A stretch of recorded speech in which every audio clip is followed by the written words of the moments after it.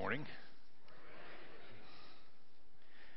I'm preaching today on John chapter 9, the healing of the man born blind, to whom I will refer as MBB, man born blind. Man blind since birth. MBB is easier to say. And that's the way the original Greek says it, I think. Is that right? No. Anyway, I want to read through quickly it's the whole chapter 9, but it's all very relevant to this, and then we'll talk more about it. John chapter 9, verses 1 through 41. It's page 871 in your pew Bibles, if I remember correctly. As he went along, he saw a man blind from birth. His disciples asked him, "Rabbi, who sinned, this man or his parents, that he was born blind?" "Neither this man nor his parents sinned," Jesus said, "but this happened so that the work of God might be displayed in his life. As long as it is day, we must do the work of him who sent me. Night is coming when no one can work. While I am in the world, I am the light of the world." Having said this, he spit on the ground, made some mud with the saliva, and put it on the man's eyes. "Go," he told him, "wash in the pool of Siloam." This word means sent. So the man went and washed and came home seeing. His neighbors and those who had formerly seen him begging asked, "Isn't this the same man who used to sit and beg?" Some claimed that he was, but others said, "No, he only looks like him." But he himself insisted, "I am the man." "Then how were your eyes opened?" they demanded. He replied, "The man they call Jesus made some mud and put it on my eyes. Then he told me to go to Siloam and wash. So I went and washed, and then I could see." "Where is this man?" they asked him. "Well, I don't know. I didn't see where he went." Oh, that's not in the text. The Pharisees, they brought the man to the Pharisees, the man who had been blind. Now the day on which Jesus had made the mud and opened the man's eyes was a Sabbath. Therefore the Pharisees also asked him how he had received his sight. He said, "Well, he put mud on my eyes," the man replied, "and I washed, and now I see." Some of the Pharisees said, "This man is not from God, for he does not keep the Sabbath." But others asked, "How can a sinner do such miraculous things? Miraculous signs?" So they were divided. Finally, they turned again to the blind man. "What have you to say about him? It was your eyes he opened." The man replied, "Well, he's a prophet." The Jews still did not believe that he had been blind and had received his sight until they sent for the man's parents. "Is this your son?" they asked. "Is this the one you say was born blind? How is it now that he can see?" "Well, we know that he's our son," the parents answered, "and we know he was born blind. But how he can see now or who opened his eyes, we don't know. Ask him. He's of age. He can tell you. He can speak for himself." His parents said this because they were afraid of the Jews, for already the Jews had decided that anyone who acknowledged that Jesus was the Christ would be put out of the synagogue. That is why his parents said, "He's of age. Ask him." A second time they summoned the man back who had been blind. "Give glory to God," they said. "We know this man is a sinner." He replied, "Whether he's a sinner or not, I don't know. One thing I do know. I was blind, but now I see." You wonder where John Newton got the words. Then they asked, "Well, what did he do to you? How did he open your eyes?" He answered, "I've told you already, but you did not listen. Why do you want to hear it again? Do you want to become his disciples too?" Then they hurled insults at him and said, "You are this fellow's disciple. We are disciples of Moses. We know that God spoke to Moses, but as for this fellow, we don't even know where he comes from." The man answered, "Now that is remarkable. You don't know where he comes from, yet he opened my eyes. We know that God does not listen to sinners. He listens to the godly man who does his will. Nobody has ever heard of opening the eyes of a man born blind. If this man were not from God, he could do nothing."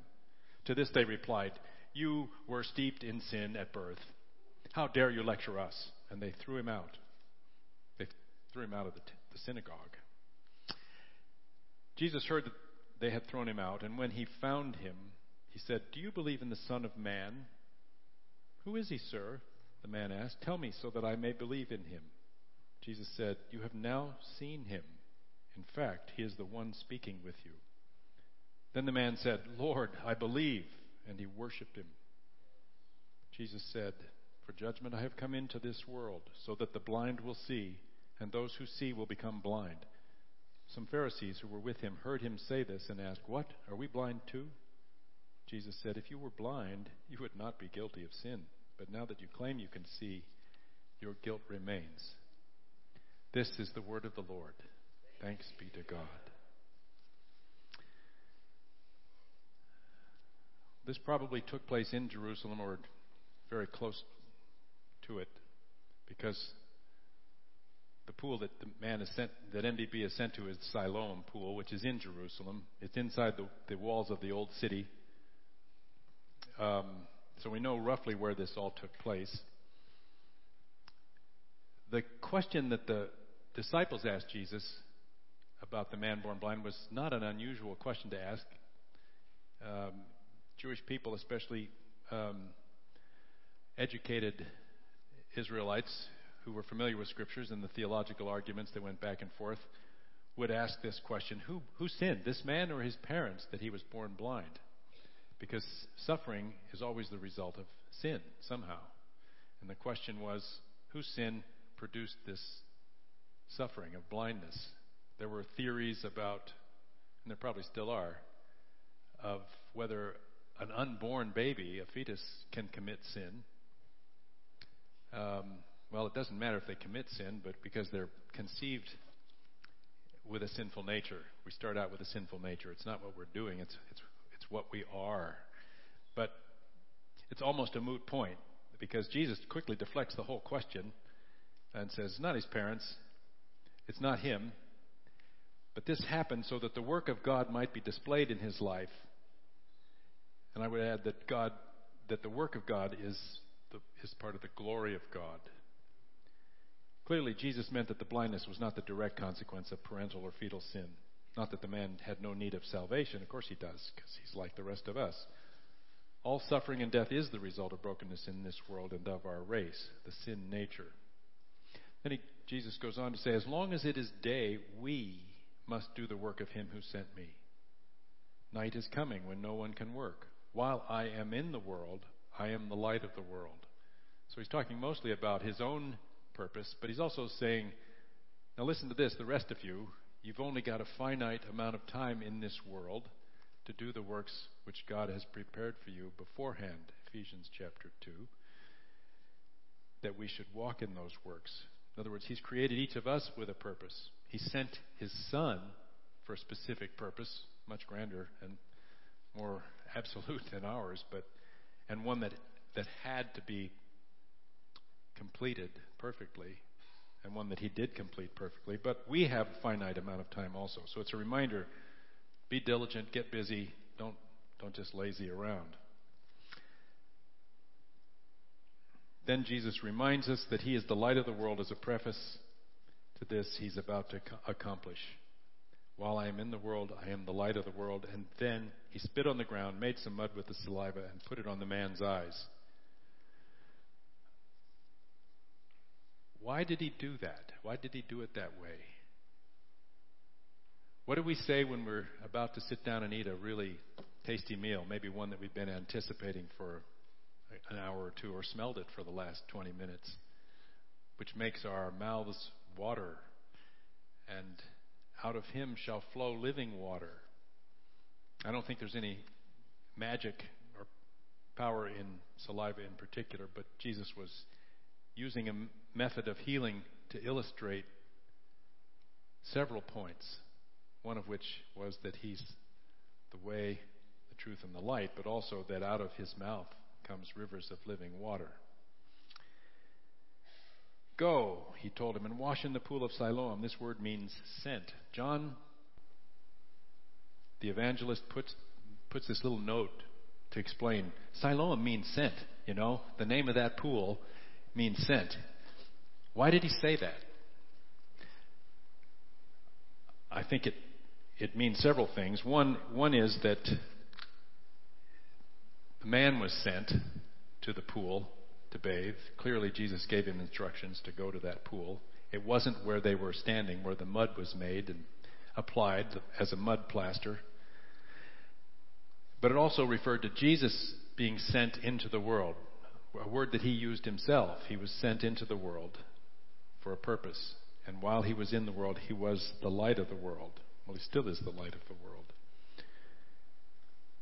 Go, he said, wash in the pool of Siloam. Why would MBB go and do that and follow those instructions? A man he'd probably heard of Jesus because he was the talk of the town. He'd heard that he was a prophet, probably, but he hadn't met the man. But why would he go to that pool? And for that matter, after you hear somebody spit on the ground and then start to apply warm, wet mud to your eyes, why would you sit still for it? I mean, and why did he go to a water source that was used for ritual cleansing in the temple when there were probably water sources closer than that? How long did it take him to decide what to do after Jesus told him to do it? I assume that this man, even though he was blind and couldn't read as a result of that, probably had at least a rudimentary Israelite education that would have been expected, especially for men at this time, and even today in Orthodox circles, to be familiar with Scriptures and to know about the prophets and the Psalms and the references to the Son of Man and the Son of God. And I would imagine that he knew about the prophet Elisha, the successor to Elijah, two of the mightiest Old Testament prophets who were unfortunate enough to have their ministries take place during the reign of the corrupt kings of Israel, long after David and Solomon, after the so-called Golden Age of Israel, when and the nation was divided between the northern and southern kingdoms, Judah and Israel. It was a mess. It was an awful mess. And the people were going after false gods of the neighboring kingdoms and tribes. They weren't worshiping the true God, their creator. And the prophets had a really tough job. Their lives were being threatened all the time. It wasn't fun. And Elisha got a request from a general in the Syrian army next door who could be a threat. They weren't at war with Israel at the time, but he got a request from Naaman, a general in the Syrian army who had been very successful as a general, pretty well liked by the king of Syria. But he had leprosy, which made him an outcast, a social and physical outcast in Syria, just as he would have been if he were a Jew in Israel. And he was told by a Jewish servant girl that he had that he ought to go and consult Elisha and see if Elisha could help him with his leprosy. So he did, and Elisha wouldn't even come out and greet him, but just wrote a written prescription for curing leprosy. And the prescription said, go to the Jordan River and bathe in and out 7 times. And Naaman was all put out, wouldn't do it. Why not? Aren't there good enough rivers in Syria that I could have bathed in? They're bigger than the Jordan. And this guy wouldn't even come out and greet me. He was really put out. But his servants eventually convinced him, well, why don't you just go ahead and try it? It's not going to hurt anything. It's not toxic. It's not the Dead Sea he's asking you to bathe in. So he did. And of course, Naaman was healed of his leprosy. So that's a story that I would guess that MBB, the blind man, was also familiar with and thought, I shouldn't stand around questioning. Naaman almost missed out on his cure. I'm going to hurry to the pool of Siloam. And he did. And he bathed, rinsed off the mud, and he could see. And think about how it must have been when he was coming home. He probably looked a little different, even wearing the same clothes. A little bit wet now, but probably stood up a little straighter, walking along with a spring in his step, and not walking with a cane if he had one before, or certainly not tentatively feeling where his foot was going to land with each step. He was looking around with some awe and wonder now that he can see things that he's never seen before. He's beginning to realize that he'll no longer have to beg for a living, but will be able to work and support himself, and maybe even marry and have a family. His previous status as a beggar is something that was somewhat institutionalized in ancient Israel, and even at this time, biblical times, the gospel times, because nobody was supposed to beg if they could work. And the law even says if he who will not, who refuses to work, neither shall he eat. But if someone is disabled and can't work, they are officially okay to beg. And in fact, it was expected that good Jews would give alms to beggars who couldn't support themselves. And they would be certified as disabled and registered on the list of certifiable, tax-deductible receivers of gifts. And this man was one of those. He was recognized as a beggar, and that was an acceptable status for him. But now he wasn't. He was no longer disabled. So he's probably thinking about that too. It's interesting that the Pharisees didn't bring it up in this discourse, but just a thought that occurred to me. He probably looked so different that his neighbors and those who had formerly seen him begging asked, "Isn't this the same man who used to sit and beg?" Some claimed that he was, but others said, "No, he only looks like him." But he himself insisted, "I am that man." Well, how then were your eyes opened? The man they called Jesus. So he knows who it was. He knows the name of the person that it was. And I think he probably knows that Jesus had a reputation as a prophet. Made some mud, put it on my eyes, and then he told me to go to Siloam and wash. So I went and washed, and then I could see. Where's the man? I don't know. Well, then he gets investigated. He's taken downtown. And the Pharisees ask the same question. So, how did he do it? He put mud on my eyes, the man replied, and I washed, and now I see. Some of the Pharisees said, "This man is not from God." Well, it doesn't say the word sent in the text, but it's strongly implied. This man is not sent from God, referring to Jesus, for he does not keep the Sabbath, which is obviously proof. Proves beyond any doubt. Not.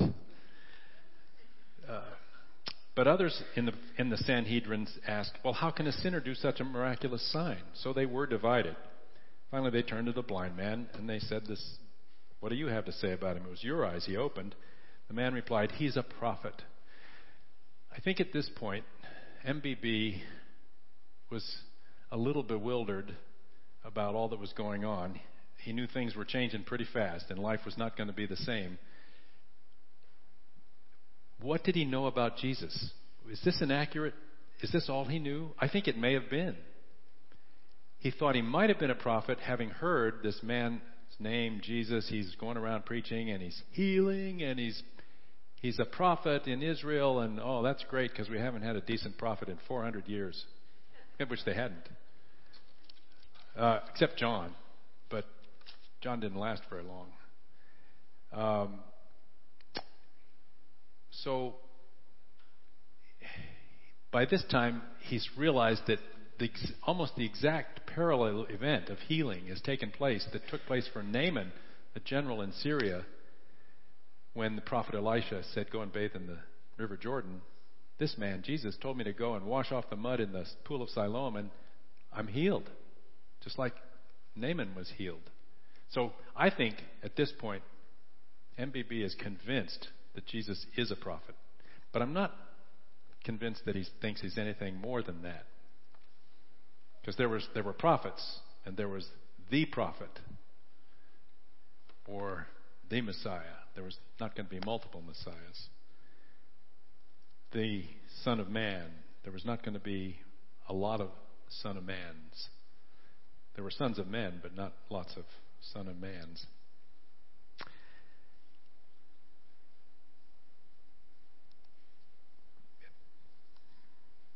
Well, then they took the approach, the Pharisees, the Sanhedrin council took the approach of, well, maybe he's not the same guy. Maybe he's just posing as somebody who wasn't the blind man. They didn't believe that he'd been blind, and so they sent for his parents. Separate cross-examination with MBB absent. "Is this your son?" they asked. "Is this the one you say was born blind? How is it he can see?" "We know he's our son. We know he was born blind. But how he did it, why he can see now, we don't know. Ask him." His parents said this because they were afraid of the Jews, for they didn't want to be thrown out of the synagogue. Being thrown out of the synagogue was socially shunning. It was banning you from discourse with your people, with your family, with your friends. It was, and this was in Roman times in Israel. The only other company were pagan Greeks and Romans, and what good Jew would want to hang out with them and have a good time? A few tax collectors maybe, but This man wasn't a tax collector, that's for sure. I don't think he knew his sums, at least not to do them on paper. So they were afraid of being thrown out of the synagogue. But anyway, they couldn't get anything from the parents, so they bring back the poor guy a second time. Give glory to God. They said, we know this man is a sinner. MBB says, I don't know if he's a sinner or not. I don't know. One thing I do know, I was blind, but now I see. Actually, he does know, but he's kind of not, his spine is only beginning to stiffen. The logic is hard for the Pharisees to argue against, but then they ask him, what did he do to you? How did he open your eyes? He answered, I've told you already, and you didn't listen. Why do you want to hear it again? Do you want to become his disciples too? I don't think he was really being insolent here. I think he was obviously, a couple of the Pharisees had said, well, how could he be doing miraculous signs like this if he isn't from God? So if the MBB had heard any of that, he would know that there were some of these Pharisees who might have wanted to become disciples. So maybe he was serious. But the crowd part of the Pharisees didn't hear it that way. Why do you want to hear it again? Do you want to become his disciples too? Then they hurled insults at him and said, you are this fellow's disciple. We are disciples of Moses. We know that God spoke to Moses. But as for this fellow, we don't even know where he comes from. They weren't asking the right question. Where does he come from? It should be, from whom does he come? Is really the right question. But MBB was really getting, his heels were getting sharper, his spine was getting straighter and stiffer, and he says, now that's remarkable. You don't know where he comes from, yet he opened my eyes. We know that God doesn't listen to sinners. He listens to the godly man who does his will. Nobody has ever heard of opening the eyes of a blind man, born that way. If this man were not sent from God, he could do nothing. Wow, that's a great sermon. I think that's enough for this sermon. But it's even stronger logic. And to this, all they could say was, you were steeped in sin at birth. How dare you lecture us? And there's a logic in their thinking to that statement. You were steeped in sin at birth. You were born blind. That's proof that you're a terrible sinner. And your parents probably are too. So their answer to the disciples' question was, you both are sinners. Your parents and you. That's why you were born this way. How dare you lecture us? I think it's possible the Pharisees were upset about this healing, partly because it suggested to them that the man truly had been cleansed from sin. Because there shouldn't be suffering without sin. And he was cleansed without their help. But not under their auspices. Not by their rules. But even more irritating was the nagging feeling that his logic was beginning to convict them of sin. Jesus, when he heard that they'd thrown him out, because they did, after they said, you're steeped in sin, and they kicked him out of the synagogue right then. That was his sentence for just giving testimony. Jesus heard that he'd been thrown out of the synagogue, and when he found him, he said, do you believe in the Son of Man? Jesus found him. Why does John put it that way? He didn't. The first time they meet, he's just going along with his disciples, and they sort of run into each other. But this time, Jesus was looking for this formerly blind man, and he found him, which is how we all meet Jesus. We might bump into him if we're brought up in the church. We might bump into him if we watch a Billy Graham crusade, or have a friend lay on the gospel. But Jesus actually seeks us out and finds us. And Scripture's, I think, pretty clear about that. All the passages about the lost sheep and bringing Israel back.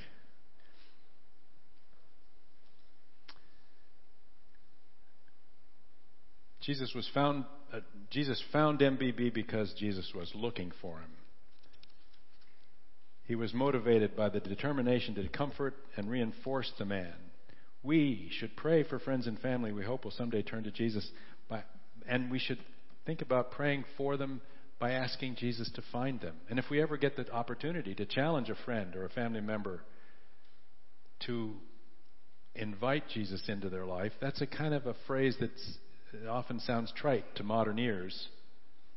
You might want to ask them to pray tentatively, okay, just ask Jesus to find you. No harm done. If he doesn't exist, nothing's going to happen. No consequence, no harm, no foul.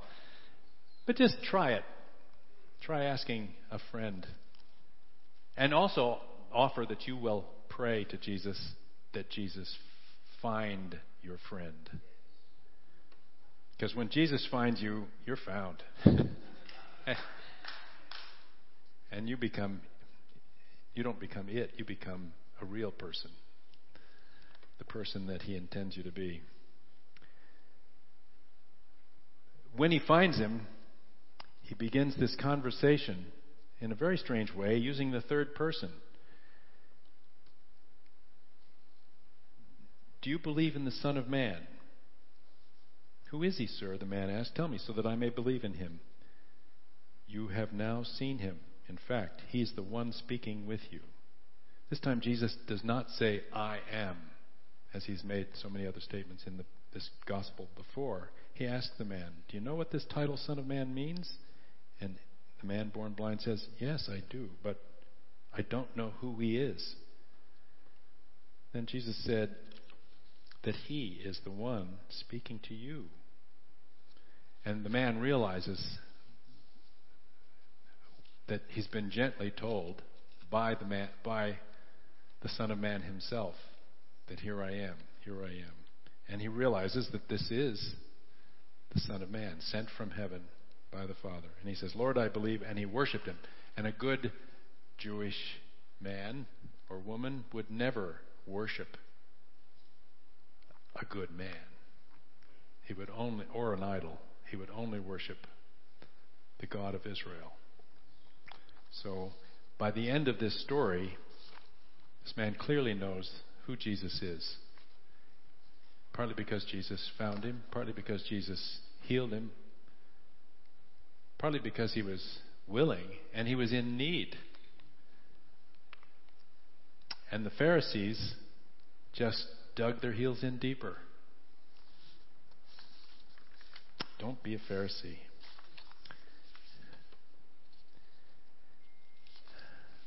And yes.